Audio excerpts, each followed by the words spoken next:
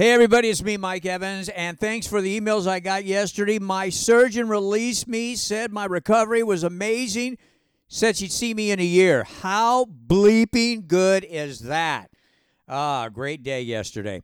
So the London Mirror newspaper made a big splash yesterday that Jamie Foxx had contacted them and that he is all right. There's no problem. He's fine. He's healing, headed back to work, and looking forward to doing some live stand-up later this summer. Well, there's only one problem.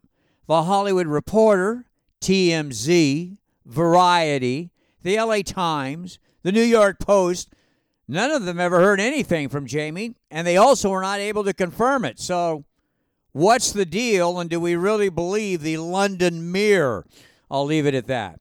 TV news, the filthy, vulgar, disgusting HBO show The Idol, which basically praises, almost encourages rape, is the worst thing I have ever seen on television. It lost over 60% of its audience after the second week. And there's rumors that thousands are canceling their HBO subscription. They're so upset. What are they thinking?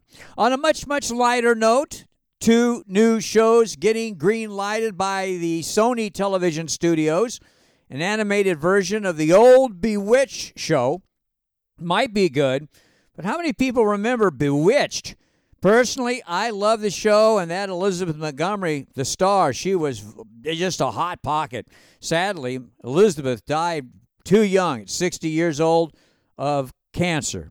Sports shorts, congratulations to the Denver Nuggets. At least I got that right. No comment regarding the Stanley Cup playoffs, where I picked the Florida Panthers. Oh, only in Las Vegas.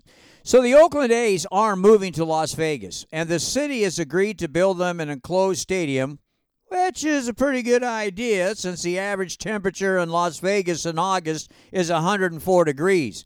But here's what's unusual. The stadium is only going to hold 30,000 people. By far the smallest stadium in the major leagues. But it's Las Vegas, folks. And there will be more luxury boxes than any other stadium. And the Las Vegas Strip casinos are buying every single ticket for every single ball game. So every game will be sold out, and you can bet for a premium price. Only in Las Vegas. And odds and ends, there is a story that Taylor Swift uses a self-playing piano on stage during concerts. I say, so what? Taylor Swift is still the best concert out there. And very quietly, Disney Corporation has laid off over 6,000 people. So apparently not the happiest place on earth. Hey, have a great day. We'll do it again tomorrow. I'm Mike Evans. A healthy, happy Mike Evans. See ya.